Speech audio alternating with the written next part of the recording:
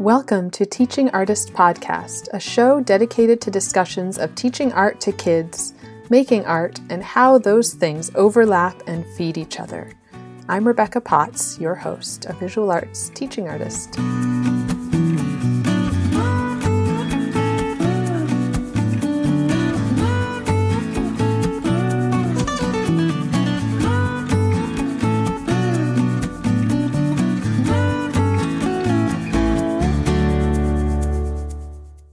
Thank you so much to those of you who have left reviews.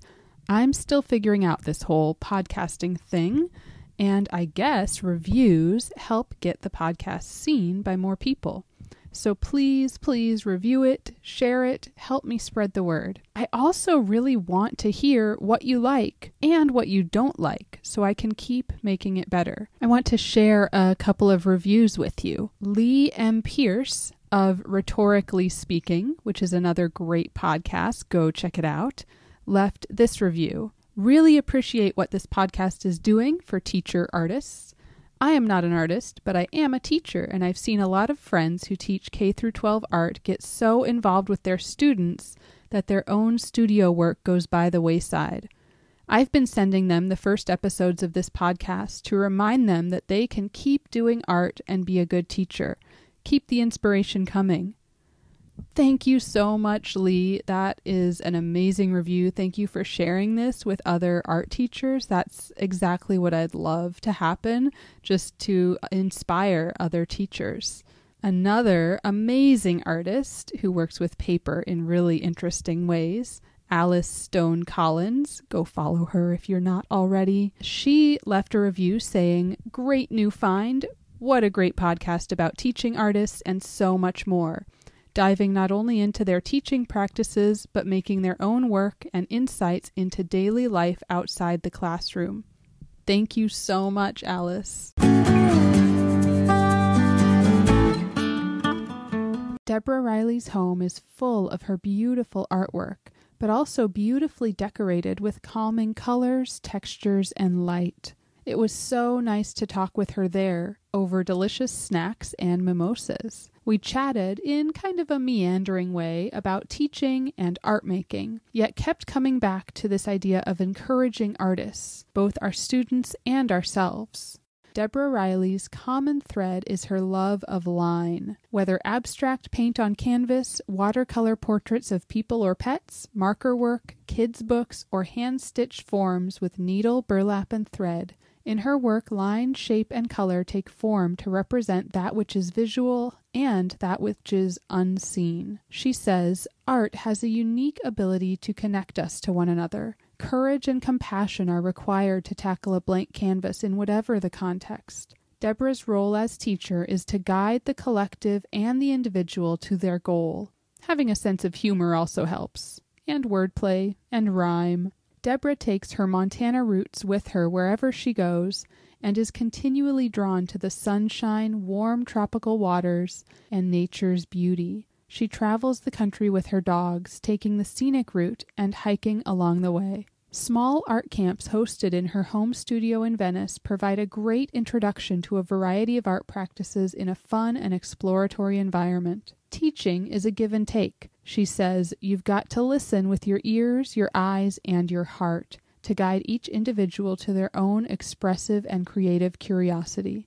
Deborah holds a BFA from Montana State University in Bozeman. She shows and sells work through local venues including Mart Bar LA and online.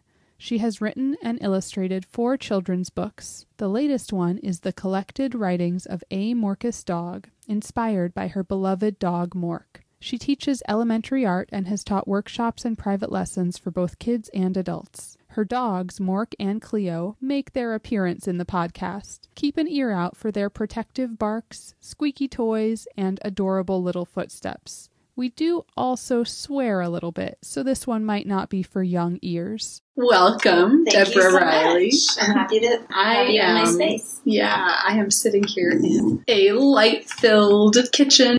Beautiful artwork all around us. And 2 cute little dogs that maybe you can hear. Yep. Mork and Cleo. You're probably going to hear them right now. Thanks, Mark. So to start off, I just wanted to ask for some background. How did you become an artist and then a teacher? Did one come first, or did you always kind of plan on both? When I was a kid, I loved drawing. I spent most of my time drawing, but I wasn't seen to have any talent. As a kid, I also loved playing school. And so I grew up in Montana. Yeah. Family of six kids. And 3 boys, 3 girls. I'd be Jan Brady in the mix. And I was the oldest of the youngest 3. And so I saw my 3 older siblings going to school. And I was always jealous of them. I couldn't wait to go to school. Yeah. So teaching, I feel like who I am as an adult is a lot of who I was as a child. And I tell my kids that when I'm teaching, that what you do as a child can form what you do as an adult. I played school and I drew all the time. Yeah. So in a meandering way, because as a kid, I couldn't draw realistically. I was more of an abstract thinker and painter, but that was considered in that day and age to not be legitimate. Right. So it was childish. You weren't an artist. Labels were very clear and defined. So that's so tough. Yeah. Yeah. Heart was broken. But as an adult, I traveled a lot. And when I moved to San Francisco, that was in the early 90s, I didn't have an outlet for insomnia. And so my friends were like, you can't go walking at night. I had places and things I could do to alleviate insomnia. And it had to be leaving or getting out of the house or something. Yeah. And so I went through a 2-week bend where I didn't sleep at one ounce. And it was, ever since I can remember, I've always seen pictures in my head. And I just kind of, like, when I'd walk down the street, the cracks in the pavement would just come up at me, like, with full color. I would see paintings. Yeah. And I was like, okay, that's just my own private torture. So I was kind of walking in this space where it's like, I didn't believe that those were legitimate. And then I had to unravel, that old-fashioned way of thinking that there's one way to be an artist. Yeah. Yeah. During that 2-week bend in San Francisco where I didn't sleep, this was before I knew about panic attacks, but they were legitimate panic attacks. Yeah. Like, my heart would race, I couldn't close my eyes, physically couldn't close my eyes. So I picked up some Crayola watercolors, and I started painting like a 12-year-old. Yeah. Just with, like, kid materials. Stripes. The basics. Like, just... Yeah. And I started sleeping again. Not incredibly, because I've never been a great sleeper. And then through drawing on the right side of your brain and the book, The Little Prince, I grew up in a family that was more TV-oriented than literature-oriented. Yeah. It wasn't really a fit for me. So Little Prince came to me in my adult life. Yeah. Early 20s. I remember the moment when I thought, okay, those paintings that I see, I already painted them. I just have a way to figure out to get my hand to do what my head's already done. Yeah. So that is kind of the way a teacher thinks as well. So I feel like teaching is as a part of my fibers as is being an artist. Yeah. They're very intertwined. And do you feel like now you're teaching, like they still are kind of intertwined, and as 100%. You're teaching, it's informing what you're making and 100%. Vice versa? It's lovely, and it's also depleting. I don't think people who teach, I was just looking at the work that we do, and people who don't teach just can't imagine, especially who are not. I think there's also a talent of being an artist and a teaching artist. I think you and I fall in both categories where we are equally talented in both. I'm going to say it. I would want me as an art teacher, but it is a really depleting, soul-inspiring, and it's also like, I don't think people really know how tapped in you are intellectually, physically, and spiritually. And intellectually, even if you're working with 3-year-olds, right, it does take your intellect. Yeah. And it takes this, I think we're superheroes to be able to do it. I'm coming off a great Friday. I had an amazing day with my 3rd graders. And so that is informing this as well. But yeah, sometimes I admire you for being a mother, a teacher, and really dedicated to your craft. Yeah. Well, that dedication is recent. It took me a while after becoming a mom. I will drink to it. Yes. Salute. Salute. And what happened on Friday? What made it so great? What made it so great was, and honestly, it's one of those moments. So I'm new with PS Arts. Mm-hmm. I had a job for 10 years that I loved, where I had a program built in, basically it was built on trust. So I had a half hour with my kindergartners, and they would go straight to Sharpie and paint we'd do it in a half an hour. And it was because I built up a trust with them. Yeah. For me to be able to guide them, and for me to, it's important for me, I'm kind of segueing, but I want all those kids who were like me as a kid to not to feel seen. Yeah. Feel like artists. Yeah. I believe, just because I know my personal history, that there's no one way to be an artist. So that's what informs me as a teacher. It was third grade. Walking into the school year, they were a challenging grade level. Yeah. And we did Cartoonlandia. And that was great too, because I was able to sub for Davida, and I saw her take on it. So that got me thinking. And she was doing sort of like collage. Two-dimensional. Yeah. And that's where I was like, oh, I can do this two-dimensionally. Like, that felt really cool. And then I also subbed for June Edmonds, and I loved her take, where it was partially three-dimensional on cardboard. And partially collage. I just got to sub for her as well and saw that. So, it was her take on windows, and like, so, and then I saw what you'd posted about your collages. I'm doing some collage and some 3D with different grade levels. Yeah. Same. So I just got third grade. We're going to do finishing touches, but I knew that I wanted to incorporate fabric, because I work with fabric as well. Yeah. But we got this donation. More about that. Yes. We got this donation at my school of fabric, and I wanted it to be something like that. And so I honestly didn't figure it out how I was going to execute it until like the morning of. Yeah. Because I was going through panic attacks and second guessing myself and like, what about this? But what made it great was I had prepped the material. Like, I saw like these 3 kinds, and I'm very good about controlled chaos. Yeah. So instead of pulling out, here's fabric, cut what you want, it's like, here's squares, do what you want with them, but these are the colors you're going to work with right now, and where it's controlled, but they get a lot of freedom. Yeah. I was also able to incorporate my love of painting and primary colors. Yes. And so they painted a background, a landscape, so we got to talk about the horizon line, and I wanted to see some purple, some green, and some orange. They got to make all the decisions as how it went. So with the secondaries. Yeah. So they had these beautiful backgrounds, and then we collaged the fabric, and they just nailed it. They're like ridiculously amazing.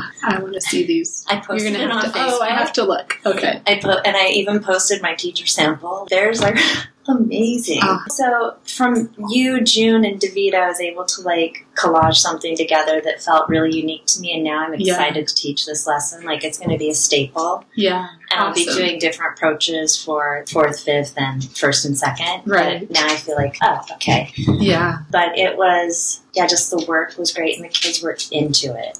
And they got so much out of it. Like, every step of the way, they were just like, it feels really good. Yeah. Where they can feel successful. That's always huge. Where they have a lot of like ownership and choice, but then they also feel really successful with it. And it's like that controlled, it felt just really amazing. I feel like I sometimes struggle with that balance, like I'm now shifting to like extreme choice. But then sometimes there is, with some kids that works really well, and with some it's kind of a struggle, like they don't feel so successful and kind of just unsure. Like kids who are like incredibly skilled at drawing realistically, and then when they get clay, they can crumble. Yeah. You know, like, I totally get that. Yeah. Like, so giving that mix of structure, but still like choice and empowerment. Yeah. You know, it felt like I found my voice within this project, and it takes me a while to get there. I'm a process artist myself, so I'm also a process teacher. Yeah. And I'm with PS Arts, with this collective of really amazing talent, and so you can kind of compare yourself, like, oh, wow. I try and do things that aren't so time-consuming on the back end for me. Yeah. And I'm a deconstructor and then reassemble. Like, I love collage, and it's how I paint. It's like how I fabric art. So for me, it was like, I realized I had to get the cardboard and cut it down first to figure out how I would make it. Yeah. The flagship Cartoonlandia, it felt like me responding to her. And I try and, with my kids, Van Gogh flowers, for example, like, I know how he painted. Yeah. I'm not interested in seeing you reproduce these, and I know how I paint them. And so I'm curious to see how you are inspired by them more than let's copy them. Right. I'm more like of an empath and from the heart kind of teacher than the intellect. Yeah. Yeah. Oh, I remember what I did. So one thing that I felt really successful about as well is just really quickly on the board, I had them, the way the whole class was set up, they came in and there was just like half sheet of white paper and pencils on the table. And I was like, okay, did you guys see what was on the table? And they're like, yeah. And it's like, okay, that's how they're going to look when you leave. And then table 5 had all the stuff. So they were also really good at building community and working together and having the class ready for the next class coming in, which was really sweet. Yeah. So something I was able to do in a subtle way is I just did quick little sketches of different kind of houses, like the triangle square, a little modern house, castle, teepee, igloo, and an apartment building. Yeah. It's just like, so just kind of just choose. And then I had my collage, like my fabric, my house collaged on my background. And it's like, so which one do you think I chose? And they're like, modern. And it's like, yeah. Mm-hmm. So first do a little quick sketch of like what you want your house to be like. And then when you get the fabric, they did it. And so it was really, really cool. Like they recognized modern, and one kid did a teepee. Yeah. And it was really sweet to know, like, it felt like this great way of presenting options and validity that every kind of house is a house. Yeah. And then something that was really kind of spontaneous and sweet, I wrote "Home is where the heart is" on the board with those houses. And at the end, it's like, so now that sketch that you made, you could actually turn that into a Valentine because home is where the heart is. Sweet. So it was like this, so much connection going on and thinking differently, and it just felt incredibly successful. Yeah. That's always nice. So do you have a favorite age level? I love the littles. The little tiny ones. I do love the littles. I've always loved the littles. Yeah. What do you love about them? They're just still so free and so open. Yeah. And they've got, like, I'd say 4th grade and 5th grade are my more challenging grade levels. Huh. It just feels right. You know, it's like kind of like you get those pairs of jeans that just feel right immediately. Yeah. Like, they're just my people. Yeah. Because I'm very silly. I like to rhyme. I do that. And so it's really sweet. But I really love what's building with 4th and 5th grade as well. You know, I've loved... At my previous school, I was their art teacher for the entire time. And so when you build those relationships, you can say, hey, remember we did this in 3rd grade? Well, we're going to take this. Yeah. So that's really sweet. That's nice when you can really get to know them. And also, like, the scaffolding. Yeah. And I actually sat in on Hillary teaching a lesson because it's like, how are people doing this? Because it was a very strange thing for me to be able to build on lessons with young kids because I can see them every week. Yeah. Whereas every other week you just can't. It's a little harder. And I loved what I did. So breaking myself, that's kind of also what felt really successful about this, of breaking that mold of knowing that we can just kind of navigate. And it was a great week with across the board with all of the kids. And at a new school, like where they had a teacher, Heather, who they really loved. Yeah. So and I was definitely more strict. Yeah. Than she, like, I have, rules about the sink and stuff like that. It's like, yeah. They're like, what? But they get it now. Yeah. And actually, this is just a side note, but the after school program is in our classroom after school. Yeah. And there are some people that came in. I was there, finishing up, and some people came in. It's like, oh no, we're just architects. We're looking at the building, like thinking about the space. And it's like, oh, we want 3 sinks. Every art room should have 3 sinks. And there are some kids, like 5th graders too, who really like me, and they were like, it's like, you guys, I got your back. Like, because I would tell them, I wish we had more sinks because everyone needs to wash their hands at the same time, right? And I need to wash the brushes to get them right. So it was really great that they saw that. I was like, you see that? Yes. Every art room needs 3 sinks. Yeah. Minimum 2. But 3. Would be amazing. Mm-hmm. Yeah, I've subbed. I luckily have a sink well, right now I'm on a cart at one school, but at the school with a classroom has a sink. But I've subbed where there's no sinks, like in a portable. And, the teacher brought in buckets. And I had to do that. At my crazy. old school, we had 8 classrooms that didn't have running water. And so I had to bring in buckets and stuff like that. Mm-hmm. And this past fall, my school on a cart, we have a couple of classrooms that I was going to with no water. So I would bring like pitchers whenever we were painting. Yep. A couple of pitchers in a little box on my cart. Yep. People don't know. Yeah. They don't know. Yeah, it's like, And then like trying to go dump and refill between classes in that 5 minutes. I actually took, when I had 8 classrooms out of 22 that didn't have water, Oof. I actually had to research like buckets that would actually fit under faucets that did work in classrooms next to theirs. And like when I tried to communicate this to the parents, like, what? You don't have rent? Yeah, no. There's a lot of time that went into making the program work. Yeah, there's so much behind the scenes that I think if you're not a teacher, you don't really understand. Thinking would be really cool. So we did Who Can You Can paint a toucan using colors of black and white, making grays out of sight. I do that with 2nd grade. Nice. And then I got really great paintings out of them. And then 1st grade was doing black and white self-portraits. And then not kindergarten, but preschool. And I think it would be really cool to have art teachers present in a grid all the different work that comes out of them, like in a week. Just be like, come on, people, come on. I just feel like it'd be such a visual impact when you look at like all the individuality as well. Yeah. And I do think as well as teaching, it has to come from empathy and compassion. I think there's nothing that takes more courage than facing a blank canvas. And you're asking kids to do this on your terms. And so knowing that they're in a safe space, like where they can feel comfortable and trust you, like, okay, you're not going to judge me, you're not going to be harsh, you're here to like be my guide. To encourage. Yeah. So that's where I always knew I wanted to be the art teacher that I didn't have. The one who would see the artist in, I don't know if you were asking about a certain student that had an impact on me or, I was there. So last year at one of my kindergarten classes, we had like 28 kids in the class.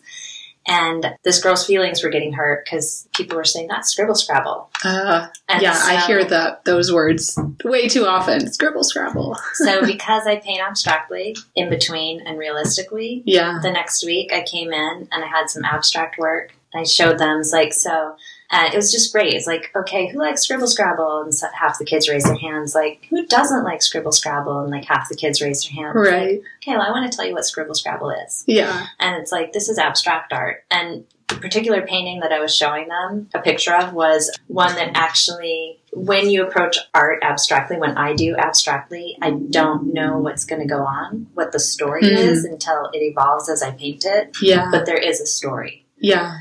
And this particular one was, I realized when it was finished, it was when Mork, my dog, learned how to swim. Felt very Joan Mitchell because she had that one. Mork. Joan Mitchell, one of my favorite abstract painters. Yeah.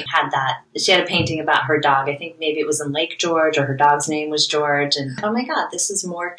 He just learned to swim. He grew up by the ocean, but when he got to a lake, he actually swam out. So it was very exciting. And I was able to tell them the story that went with the painting and then showed them some of the portraits that I did and then some of the in-between work. You know, it's like, this is not what the landscape really looked like, but we know it's a landscape. Right. And it was really cool. And so the lesson was to go back and Scribble Scrabble.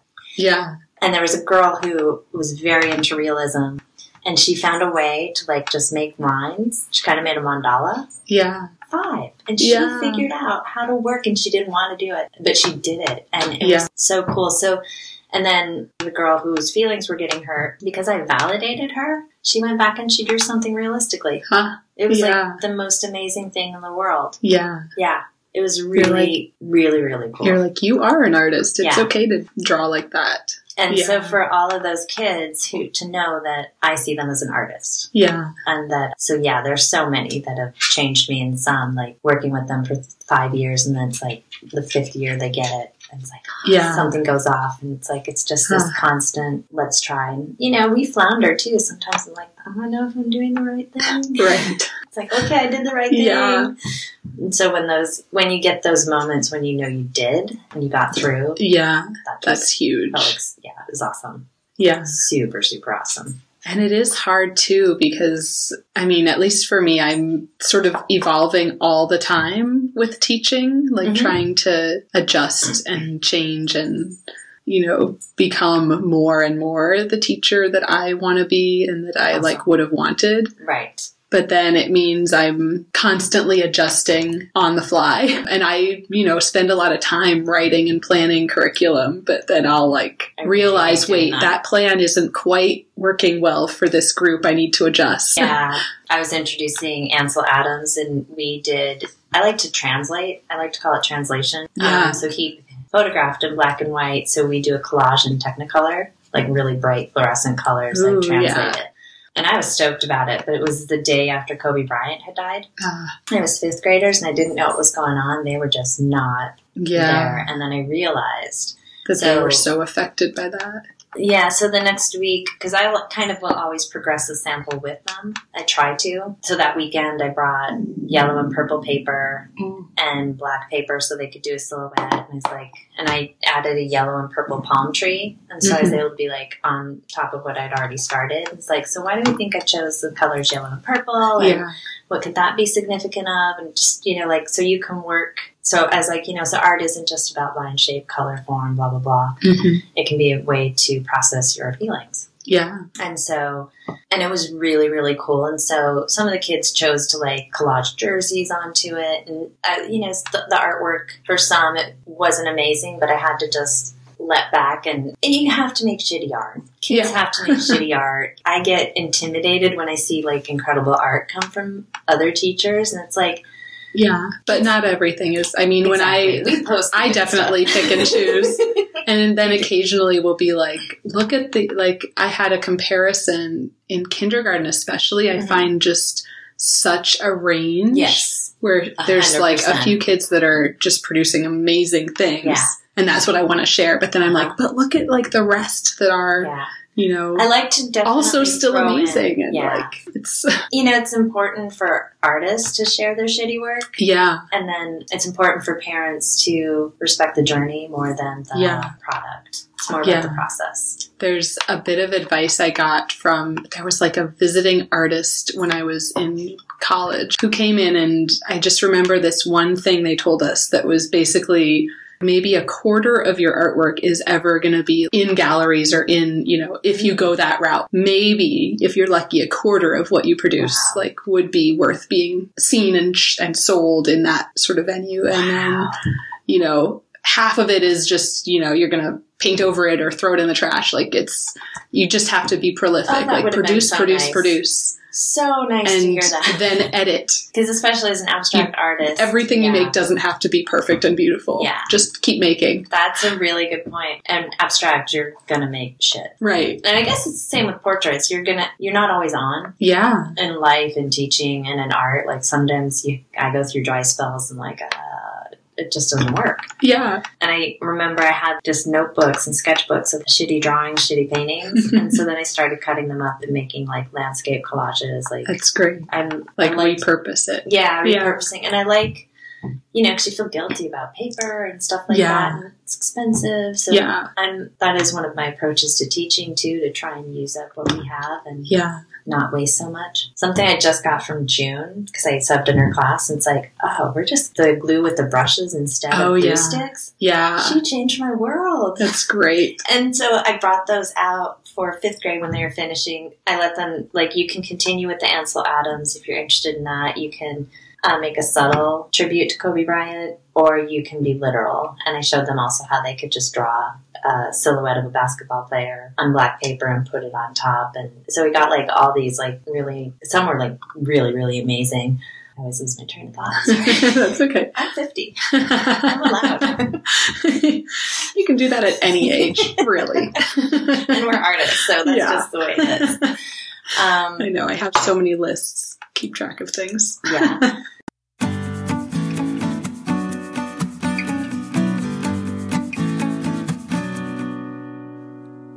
But that's really cool to have that validated in your college experience. Yeah. That you're going to make shitty shit. Right. It's just going to happen. It can't all be perfect. No. Yeah. No. And I've tried now, as I'm getting back into my practice, I've tried to, because it's hard with materials, what you were saying about the cost. I hate to buy a canvas, especially because I really do prefer to work big, a giant canvas that's expensive. And then I'm but it's not good enough for this expensive material. It's hard. So I'll paint over it 10 times. I love that. Like, I've had paintings where I thought they were great, and it's like, you know what, they're just on my wall, and I'm going to just paint over them and do something else with it, because that's just how it has to live with it for a while and then change it. And then that's kind of cool, too. It's like, but I'm trying not to purchase anything new, and I do have, like, quite a storage of stuff. For me, it's also trying to just, because I do children's books, painting, drawing, portraits, and then I got into this fiber stuff. I know we're kind of off track, but I decided I'd love to hear more about your artwork, like the art making side of things. At this winter, I decided I needed to edit and I needed to focus on one or two things at the moment. And so I put the paintings in the back. I'm like, you know what? Painting can be a summertime thing. Other than watercolor, I do love watercolor. But like acrylics, I don't really do oils because I love them, but it's just a smelly adventure. Yeah. Yeah. Living in small spaces. Yeah. I can do painting outside in the summer. Nice. And then the stitching is approached as an abstract way as well. The way that evolved is I've always loved fiber arts, been really attracted to them. I started incorporating stitching in my teaching practice. Mm-hmm. So like kids making rockets and elephants and stuff like that. Oh, beautiful. And I think that I bet they love that too. These look, they actually fly. They're awesome.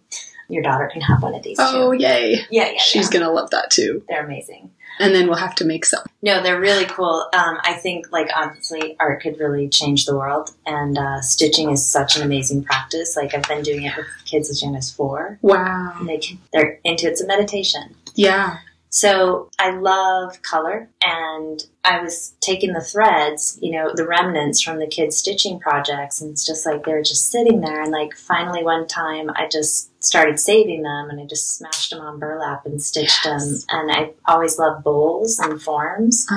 Clay I loved working with clay, but I also don't like having dirty hands for an artist. I don't like gardening. I don't really like having dirty hands, so painting also gets like a little... Yeah, interesting. But I do like working abstractly, so it was a way for me to combine love of form, and then taking this flat material and manipulating it and get stronger and stronger and stronger with each stitch. And it's also color, and And all that texture, too. Yeah. The texture and just the physical act of hand stitching is really, really enjoable for me. It is very meditative. Yeah, I really, really love it. I'd love to have an assistant to have her thread all my needles. But that actually can also be quite therapeutic too. So my work evolved into these fiber bowls, I'm calling them, and some will be hanging flat, but I'm working on that more so than anything else at the moment. Nice. Yeah. But it's taken a back seat to teaching, you know. Even 3 days a week, you're always having to look for work or find ways to make ends meet. Yeah. And how have you sort of juggled your time? What does a week look like? Well, I mean, I'm not even a mom, but I'm a dog mom. Yeah. So it's like, a week looks like I could definitely be better with my time, but I'm not. You know, it's hard. I'm at a point where, you know, you kind of go in and out of phases where you have like a practice and a discipline, but I've never been very good about sticking with that. I did several years ago during the 2016 election. I painted a portrait a day for a year, and that was a reaction to Trump. And I did a cartoon of him, and it made me like physically ill looking at him and his friends, and it's just like... So I've never been great at portraits that actually represent the real person. They always just look generic. Yeah. And so I decided as an antidote, I would paint a portrait of Ruth Bader Ginsburg, who I really admire. And it actually made me feel better, and it actually looked like her. And so from that, just the way I felt afterwards, I decided to paint a portrait a day for a year and focusing on the good people in humanity. Yeah.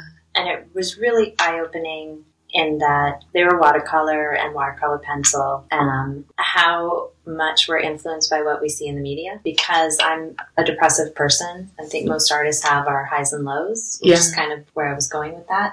I was the one that was more optimistic than my friends during this time. Since I've stopped doing the portraits, I've fallen down that rabbit hole of looking, but so that might be worth it was really amazing. Revisiting. In some way, maybe some other project. That's just it too. Like, I can make choices. I can definitely make better choices. The portraits were really interesting because it was a triumph for me, a personal triumph, to be able to represent people. And then I had to like look I had to Google, like, people doing good in the world. Yeah. And a really amazing story. So there was this woman who, through my research, I found who, 70 years old, ran 7 marathons on 7 continents in 7 days. That's crazy. Her name is Chow Smith. So if I found a person, I'd like see if I could find them on Facebook, see if there's something that, if I really resonated with this person. She's also wearing a pussy hat. Like, I think I'm going to like you. Yeah. And then on Facebook, when I looked her up, we actually had 2 mutual friends. Oh, wow. She lives in Missouri. Huh.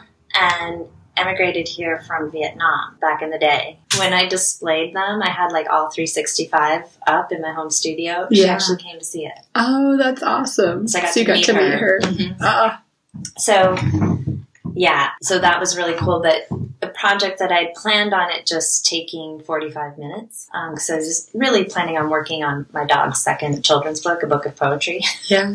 But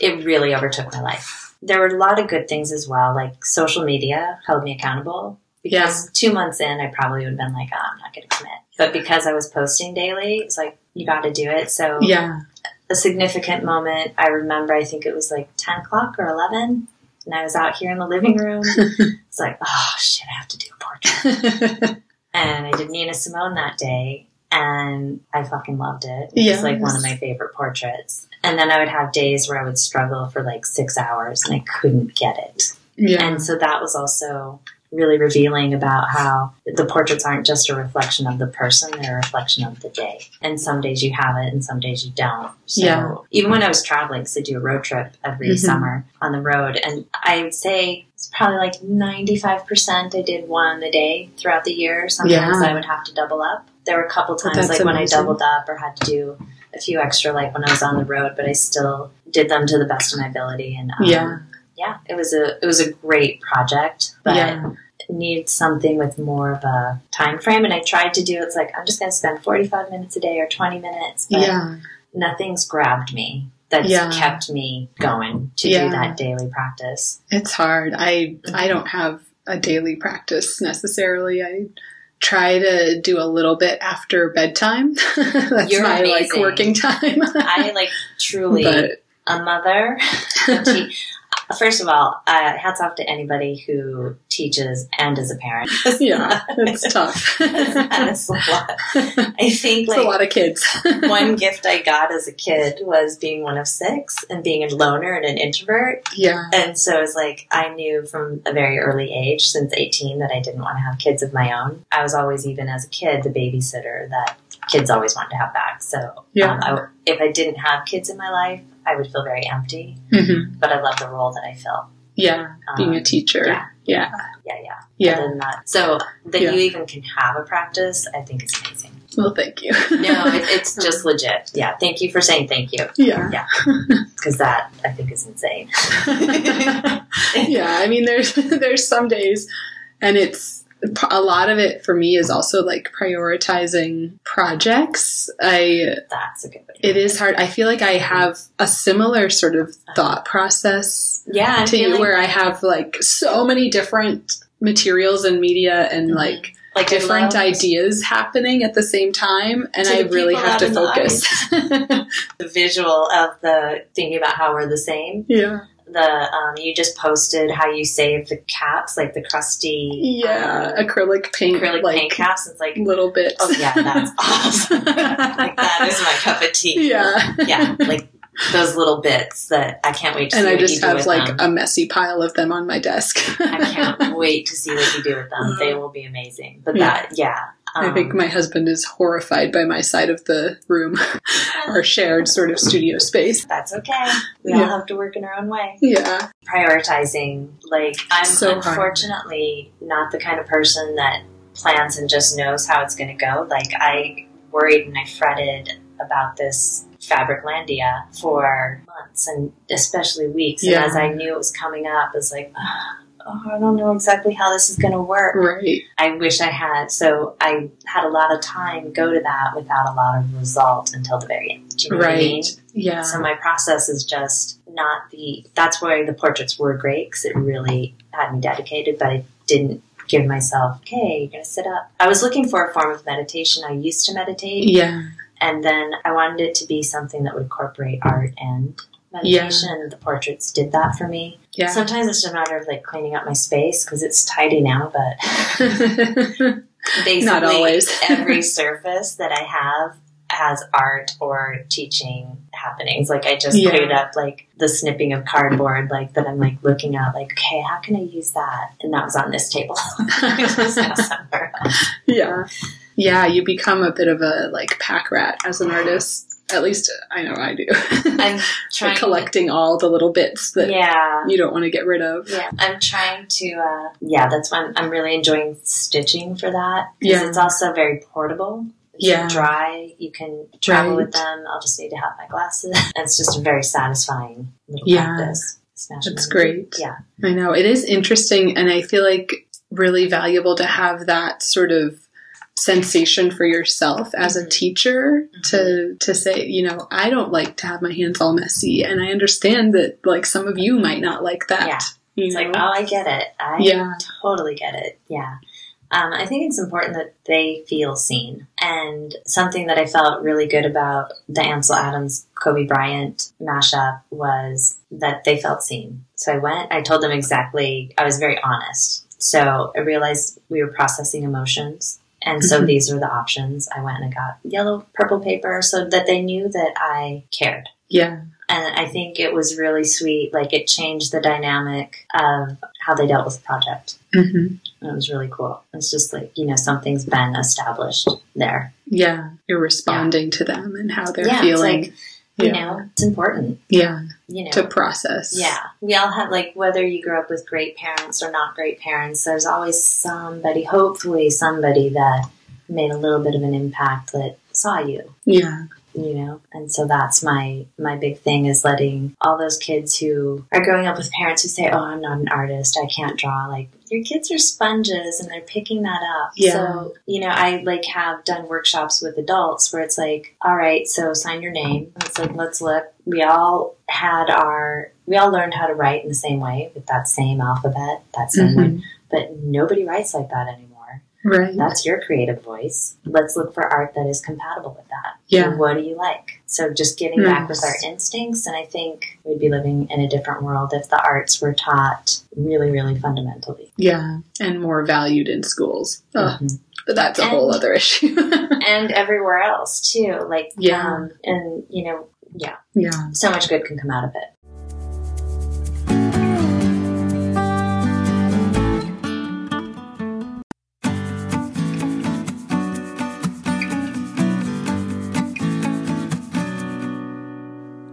I did have a conversation with one friend who, my ex-boyfriend, he was going through some really rough stuff, and definitely my whole soapbox is everyone has a creative bone in their body. You just have to find it. And I just put down some crayons and colored pencils and some paper, and I was like, just do something. And he started this whole series, and then he became obsessed with it. And my friend who's an artist, she's like, doesn't that make you mad that Vic started, you know, doing art? And it's like, no, I encouraged it. So for her, she's more ego-driven, and I'm more, let's all just do stuff. It felt really weird to hear that perspective. Like, like that competition almost. Yeah, and it's like, no, I wish everyone did something. Yeah. Thinking about that, have you, I know you've written children's books. Yeah. I know you've been also selling your work at the like markets that are happening. There's a market that's happening. Yeah. They're getting this flagship. I guess other question is like, do you want to sell your work in other places? I want to sell all of my work, please. Please buy it. Please, I have student loans. Still. Yeah. Oh, never ending. Yes. I think I've had another idea. So, you know, it really bumps me out when I see people with a Monet poster on their wall or Van Gogh or stuff like that. It's like there are living, breathing artists that you could actually buy that are working with Impressionism and abstraction. Like, people are so afraid to really branch out. It's like, okay, they got to go with what's comfortable. And I do with my clothes. I wear this gray sweatshirt. I have two of them because I wear them all the time. Yeah. But I had this idea, like, where people would, for a nonprofit, like where people would send in their posters and we would shred those and make baskets. So like women who are getting out of prison or they could make baskets out of those, like a usable art, and then they would get a voucher to buy a painting from a local artist in their neighborhood. So it'd be an artist that would have to be like, I'm full of ideas. I'm really, really shitty about implementation. Really, really bad. It's a lot. It's the hard part. It's really the hard part. Yeah. Like, even getting an Etsy shop just feels overwhelming to me. Yeah. I do have portraits and these fiber bowls and abstract paintings that I think definitely deserve a place. Yeah, you have just being able to walk around your beautiful space, and you have so much work that's amazing. I do. Thank you. Yes. Thank you. Thank you. I appreciate it. I do like my work. Yes. And I think that it's important for people, for artists and people to say, yeah, that, you know, because I don't feel it actually is me. Do you know what I mean? It's like more of a, like when it's really good, you're kind of not there. There's something else channeling through you, you know? Flowing. Yeah. Like when it's really, really good, it doesn't feel like it's, for me anyways, it's not from the ego, it's from like another place. And when it's the ego that's involved, that's when it's shitty for me. Yeah. And I think that everyone has their own process and their own way of doing it that can produce good work. For some people, it's got to be the ego that gets you to that space. Yeah. I mean, I definitely feel like I have a different process for the different materials.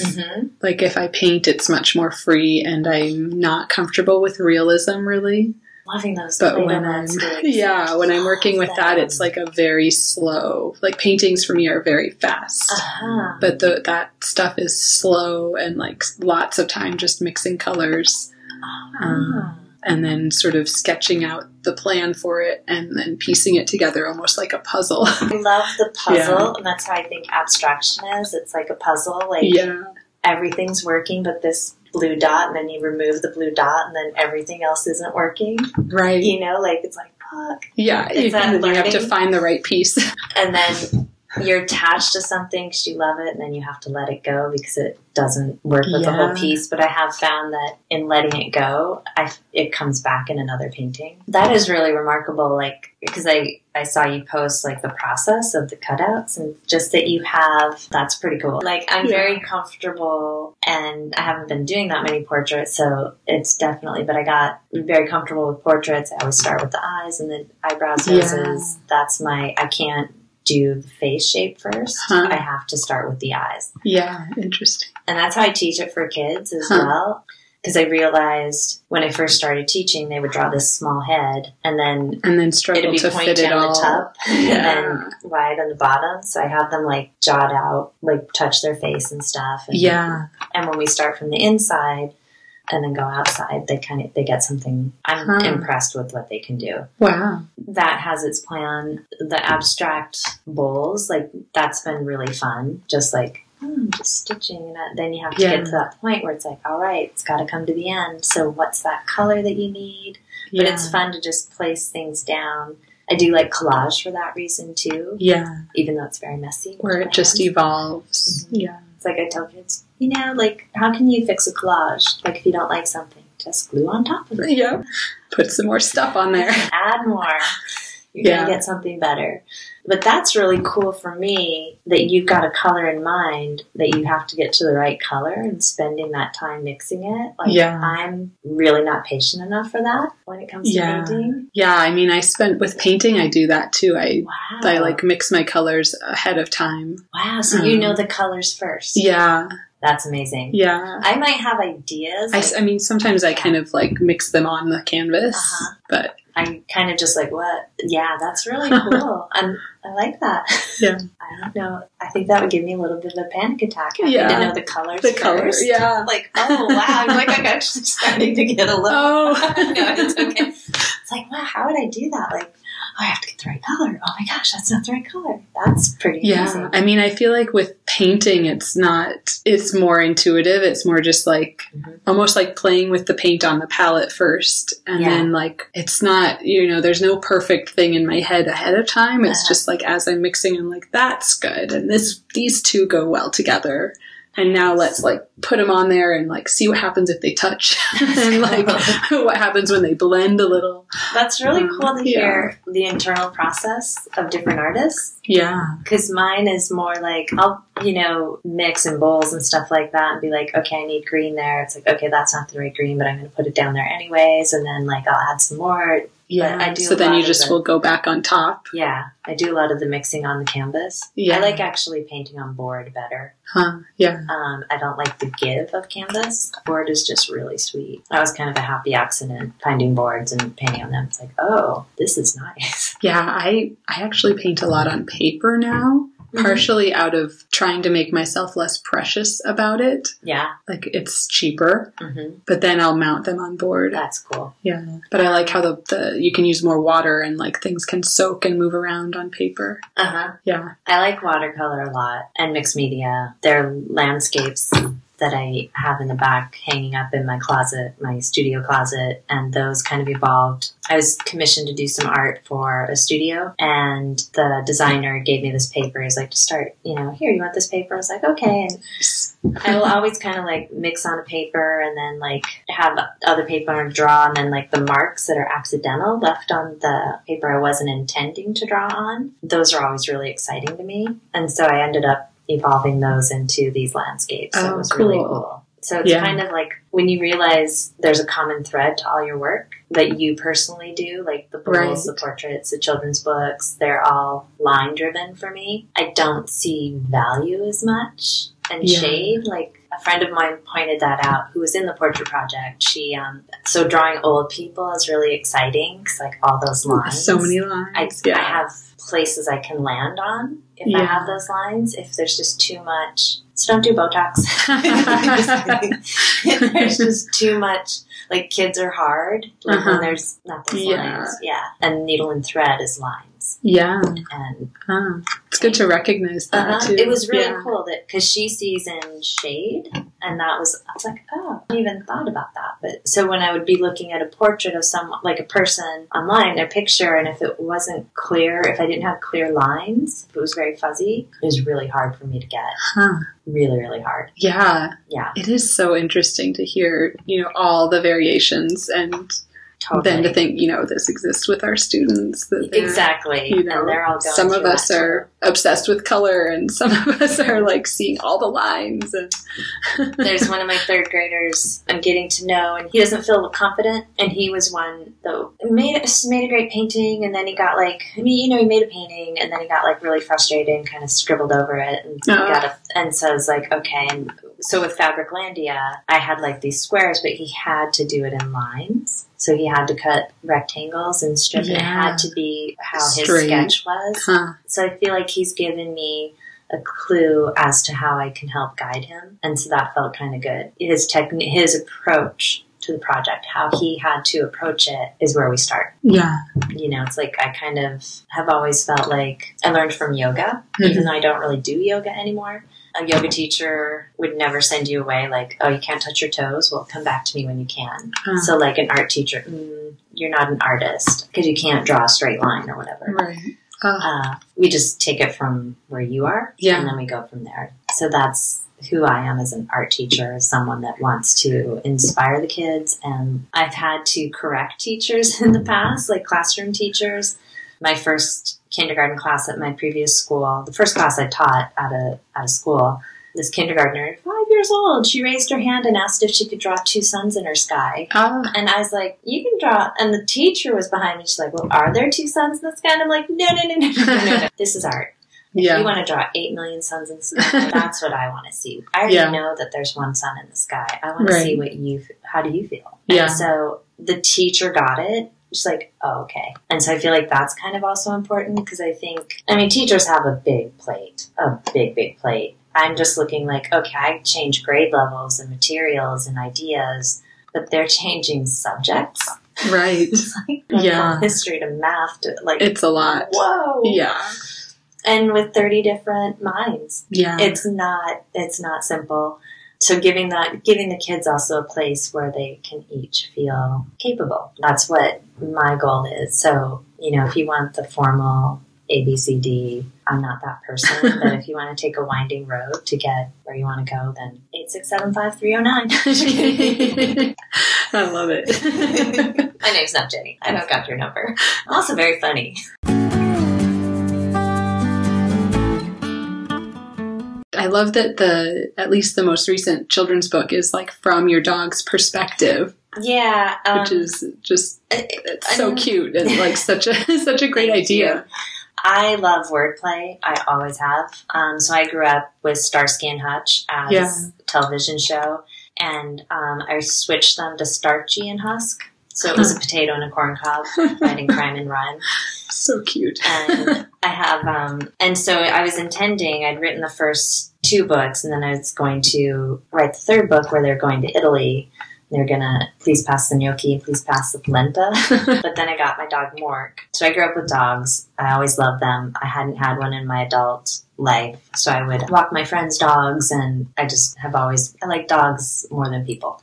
So my ex-boyfriend and I, we decided to adopt, and we got Mork, and I just fell in love with him, and he had eyebrows. And one day a couple times actually, he just would stick a pen in his mouth and he'd just look at me. It's like, okay, you've got a story to tell. So I just told his story through his eyes. And it's not really a story. It's really meant to be like a dog's perspective. Like, they don't have a narrative. Yeah. The narrative is, for me, fill in the blanks. It's just a sweet little, love poem to him. Oh. It was like he brought so much joy into my life. And now my second dog, Cleo, as well. It was just that. His eyes are just, and he has very human eyes. Like, they're not, like Cleo's a dog. She's just a dog. But Mork has such a human quality. Like I always say, if he were a human, he'd be wearing cardigans, have a pipe, and brandy. Brandy and a snifter would be his drink. He's like an old college professor. He's an old soul for sure. So so that's how that came about. And that's where I'm trying to find the balance between teaching and all the different artistic endeavors and then your own health is just, exercise. I have to take these guys hiking, walking every day. That's why I don't have a yoga practice anymore. Just like, that's a lot of time commitment. Yeah. So love the dogs. Would you have any tips for either, I guess I see 2 different groups, artists who really want to get into teaching, or the flip side of that is like teachers who want to be artists, who are like struggling to make time for their art practice? Yeah. 2 different questions, really. I would say teaching in general, don't get into it unless you really, really feel, unless it's in your fibers. It's not worth it, and it's not worth it for the kids. There's something else for you. Teaching, I think, I've worked in teachers' classrooms who I thought were amazing, and I've worked in teachers' classrooms who I thought weren't really there for the right reasons. I also think the profession is really hard and incredibly underpaid and marginalized. Yeah. But not even that. And I don't think it's fair to say, well, you get to be with kids all day. We deserve more. We deserve a shit ton more. And I would swear because I am a teacher, but I work with kids, but we're also full human beings. So I would say really, really, really think hard whether you want to get into teaching. I'm not credentialed as a teacher, but I am so passionate about it. I really, really care. You have to really, really care. Yeah.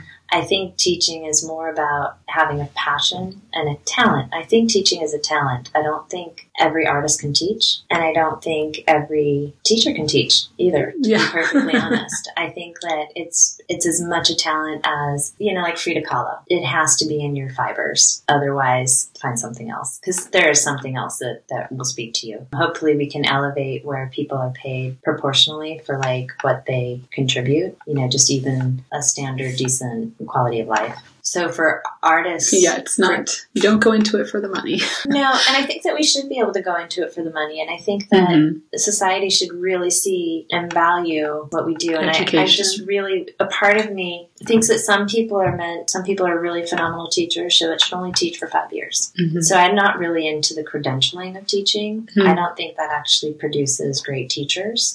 You can be a great teacher. having that credential, but I don't think it makes you a great teacher. I think that it's more about having a passion about a subject and wanting to pass that on. Mm-hmm. And if you have that, then you're going to find your way, and you're going to naturally be curious how to present this to kids of different levels of interest, experience, dramas. That's what's going to be important. You have to be able to relate to the kids as a human being, see them as human, like not just kids. They've got stuff.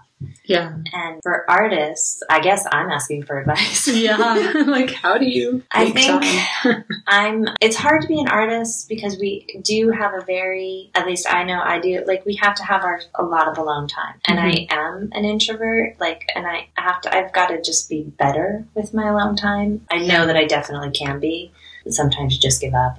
So I guess I'm looking more for, I think it would be nice to have a community of artists. Like, I love what you were doing, and I couldn't make it to your Sundays, but I think that just like little communities where you can support one another and be like, hey, like you can give yourself, like, kind of like book clubs. Right. Like art clubs. Here, we're going to read this book. We're going to talk about it. There it is. Yeah. You can just be like, hey, I'm going to write one page today or draw one picture today. Yeah.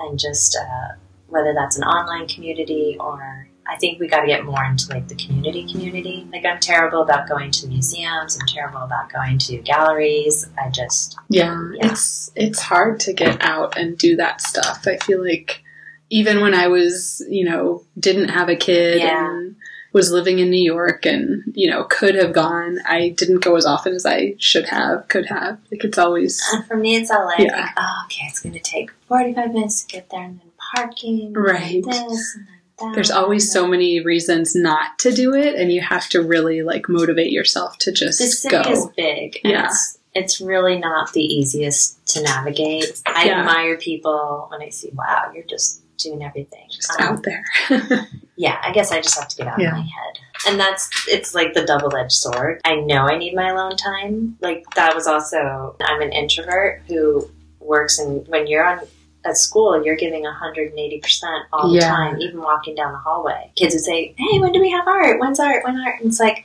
hi, I'm really good. How are you? You're constantly teaching. And then they're like, no, I didn't ask that. It's like, I know you didn't ask that, but why? Yeah, like, hello.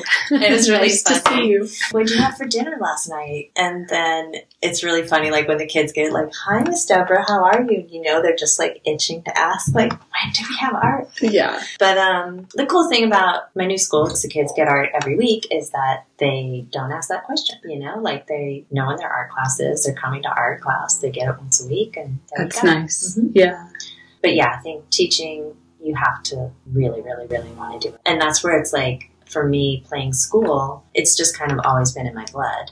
It's come full circle. Yeah, it's like, these are teaching and drawing and dogs. Like, that's what I did as a kid, and that's who I am as an adult, too. Yeah. And those are just natural. Nice. Yeah. Do you have advice on how artists can maintain a practice? It's hard. Because you've got this, which I find remarkable, too. Yeah.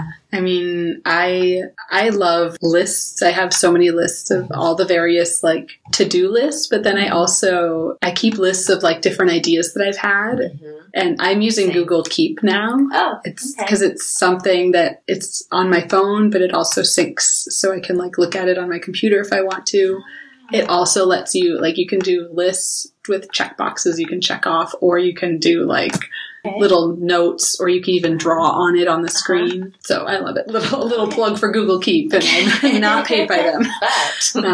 But we also use it, like, you can share only one list here or there. So, like, we have a shared grocery list that's in there. Nice. Okay. While I don't share all of my, like, random, this is a list of, like, art ideas. It's not shared with my husband. Chocolate essay. Right. Yeah, but I have that, and then that's kind of always there, so I can, like, glance at it and be like, that idea again. Let's see. So it helps me sort of prioritize. I don't know how long it would take for me to adjust to doing that, because I'm so random. Like, I've got, like, notes on all different, like, envelopes and stuff like that, and I let them pile up, and then I'm like, okay, you haven't done it, so you're gonna, just like with the painting, let it go and see if it comes back. See, what I'm totally this, like, I think kind of the same way. I used to just have, like, 5 different notebooks and, like, a little scrap of paper where I'd, like, write something down and then lose it. And then I'm like, oh, now that's gone. So having a way, and I also heard on another podcast, I think it was I Like Your Work, Erica Hess, saying something like, you know, if you have a place to write these things down where they can then be out of your head, it like frees up your head, your brain to be thinking more deeply and thinking about things. You're not trying to like remember, where did I leave that note? Or like, what was that idea I wanted to write that I didn't? I do think there's something to like, I've noticed when you free up your head, like when there are things that you're just dreading doing, and when you finally do them and then you free up, you fill up again. Yeah. And I was good actually a couple months ago. Like at the beginning of the school year, I was really good about like just doing the stuff I didn't want to do. And then I was like, woo, woo, woo, just get it done. And then I was like, oh. Yeah, I also, especially this year, I have been trying to fit in all of the teaching admin stuff, like emails to teachers and all of the like evaluations, curriculum, setting up like, you know, making handouts and worksheets and whatever, all of those little things. I've been trying really hard to fit them in anytime I have like 15 minutes between two classes or, you know, lunch break, any of those little bits of time. I'm like, I don't want to do this at home. I'm going to try to save my home time for like my studio work or, you know, working on my art website or my podcast now. Like, yeah. Yeah. And then also letting go a little bit. I used to be really almost too organized with teaching and like wanting, you know, I would sort all the student work. I would even mat some of their work. And like I would bring student artwork home and be sorting it and matting it and making it all beautiful and then take it back and like put it in their folders for them. If you could see the look on my face, people. Like, yeah. So much time that was like just, you know, spent on that stuff where I'm like, not making my own art. I would love to tape down the borders of kids' paintings, but it's like there's no way. There's no time. No way. Yeah. But it can be one of those things that like I'll do for my art camps and stuff, but it's one of those things that like when you take the tape off, it just looks so polished. Yeah. And they get to see that too and experience it. Yeah. I had a teacher at my old school who I figured out. So I was doing like 9x12 paper or whatever. And then she was actually, and I would say, I would tell the kids to paint to the edge, you know, because the whole composition works. And she started trimming them and she was losing the composition and she couldn't even see it. It's like, hey, so I'm going to make the paper smaller so you can mount these, but please don't trim the edges because so with my work, with the portraits, I'm learning now, like I've got this like teeny tiny 1/4-inch tape to tape down the edge because I have to paint to the edge. And I have a friend who bought a collage and I told her, it's like, so don't mat it because that'll cover the edges and you'll lose. And she forgot and it was matted and it's like, and it really... It changes it. Yeah. Yeah. It needs all that stuff. So and with the portraits, like I just had to paint to the edge. And so it's like, they just have to be in a free floating frame or otherwise you will lose. Yeah, you lose it. That little bit. Mm-hmm. It's amazing how something those little things little is significant. Yeah. Yeah, it's hard to let go of some of that stuff with teaching, but it's good. Like, I feel like I've freed up some space, some time. I'm impressed that you email your teachers. Organization, I have to just get better at that. And as I get more confidence learning, like, how I can build lessons, run-on lessons, it's like, okay, so now I've got, and, you know, next year it'll be different third graders, and so it's not going to be the same result. Right. You have to, like, let it you go. know, you do something, it's like, oh, this is great, I nailed this. It's like, oh, what happened here this year? You kind of have to constantly morph. There's no rest for the teachers. Yeah. So wrapping up, a few just little, like, get to know you things. What are you curious about right now? State of the world. Yeah. Oh.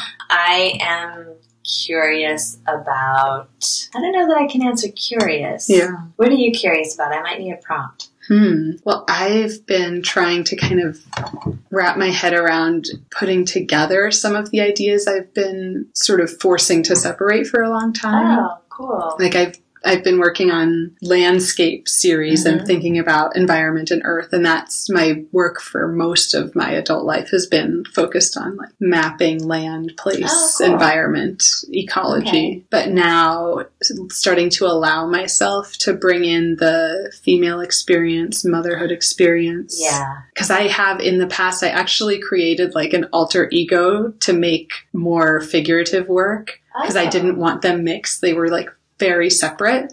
Wow. But trying to figure out how to like put those together and where they do overlap and how they like connect. I think like you kind of like touched on something because I was thinking about, okay, if I were to write about my work, so I've got these fiber goals, these portraits, these abstract, these halfway in between collage, like how do they connect? And then I realized they all connect with line and it's a common thread.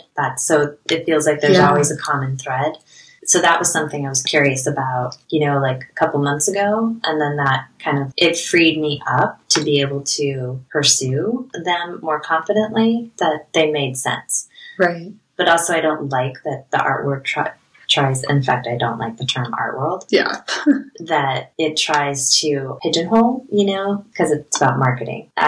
I'm always more intrigued by people that do a lot of different things than the same thing. And unless it's sincere, then I just, you know, does it pull me in or not? But yeah, I'm curious about what's next. Yeah. You know, I feel like I'm at this new paragraph and I'm really afraid to start it, you know? Like I feel like there's like, I just don't know what direction to go in. So just approaching that, like what could be the next thing, like the portrait project that would get me to the table every day. It'll come. It will. We know through the process that you have dry spells and you have manic spells. I heard it phrased as a creative winter. Versus like, and that there's like seasons in your creative making. And it makes sense. I don't remember who that was. I should probably look it up. I remember one of my college professors saying that Wayne Thiebaud would go into the studio and that if he didn't feel on, he would just paint the masters. But he had this practice where he did it every day. And that makes sense to me. I just need a little more willpower. Yeah. I could use a little more boundaries, you know? Yeah. Like structure. A little more structure. Deadlines. For me. Deadlines panic me, like to no end. To no end. And even if I know I have dinner plans with a friend, I'll start freaking out about it the night before, the day before. Like, okay, maybe get back into yoga, guys. Yeah. Meditation. Definitely. Oh, he's so cute. We have 2 little sleeping dogs here. Little professor. Oh. What's your go-to order at your favorite restaurant? Always fish tacos. Yes. We're in LA. Yeah. You have to have fish tacos. I love fish tacos. I do a 3rd grade lesson where we do Andy Warhol soup cans, but we create our own, like, I talk about how art is a way of getting to know one another. So you wouldn't know it by looking at me, but fish tacos are going to be my favorite food. And I wouldn't eat fish tacos in a can. It's really a great lesson because it gets them to think about art. So I'm like, I wouldn't eat fish tacos that came out of a can. I don't think it would taste good, but this is art. So here we can be a little more liberal. So, and then they just create their favorite food in a can. So you get pepperoni pizza in a can. And sushi is so much fun. Yeah. And then one kid had steak. So it's really sweet. It's like a really great way to get to know each other. But yeah, fish tacos. Nice. Always. Awesome. Is there anyone that you would want to thank or give a shout out to? You. Yeah. Thank you. You know, I really want to thank, I feel really grateful that I got to meet June and that I got to work in her classroom. You saw the level of organization she has. It's amazing. And the way and she's a powerhouse artist too. It's amazing. Powerhouse. Yeah. I just was like blown away. I learned so much even just by being in her space, and that she gives 180% to the kids too. Yeah. So I really appreciate that I got to meet and work with her. Yeah. Yeah. When I was there were a few kids, anytime there was like a little break, kids would stop in and be like, oh, like Miss Edmonds isn't here. Yeah. It was really sweet. Yeah. It was clear they just love her. Mm-hmm. Yeah. And I got through to one of her kids at her school that made me so, so happy. Oh. So those things that just make you float, that would also be one of those students that really impacted me, and it will for a long time. Yeah. And last thing, where can our listeners connect with you online? or find you? Well, I have a page, Deborah Riley, The Portrait Project, where you can see the portraits on Facebook. I have a website, DeborahReilly.com. And my dog has a website for his book. And we do give 20% to animal shelters if you pick up his book. It's amorcusdog.com. And then I'm on Instagram. I have a teaching handle, a dog handle, and my art handle. Awesome. Yeah. So many places. I know. And I can link them. It's nutty. Yeah, I'll be setting up on the lawn. So come by art. Come by all of this beautiful work. Come by art, yeah. Thank you, Deborah. Thank you. Yeah. Thank you so much. Amazing.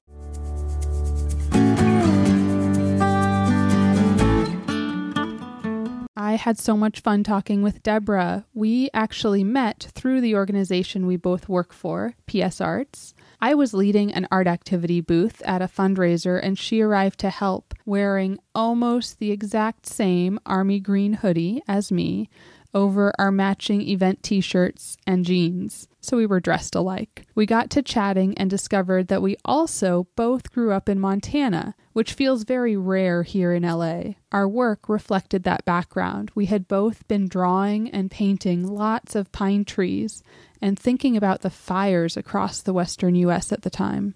I loved getting to visit her space and talk more about art and teaching. Thank you, Deborah.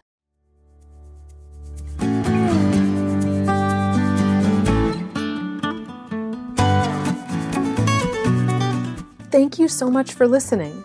As always, you can reach me at Teaching Artist Podcast on Instagram or teachingartistpodcast@gmail.com.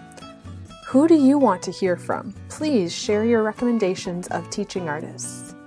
And if you loved this episode, please subscribe, leave a review wherever you listen to podcasts, and follow me. It really makes a big difference. Thank you.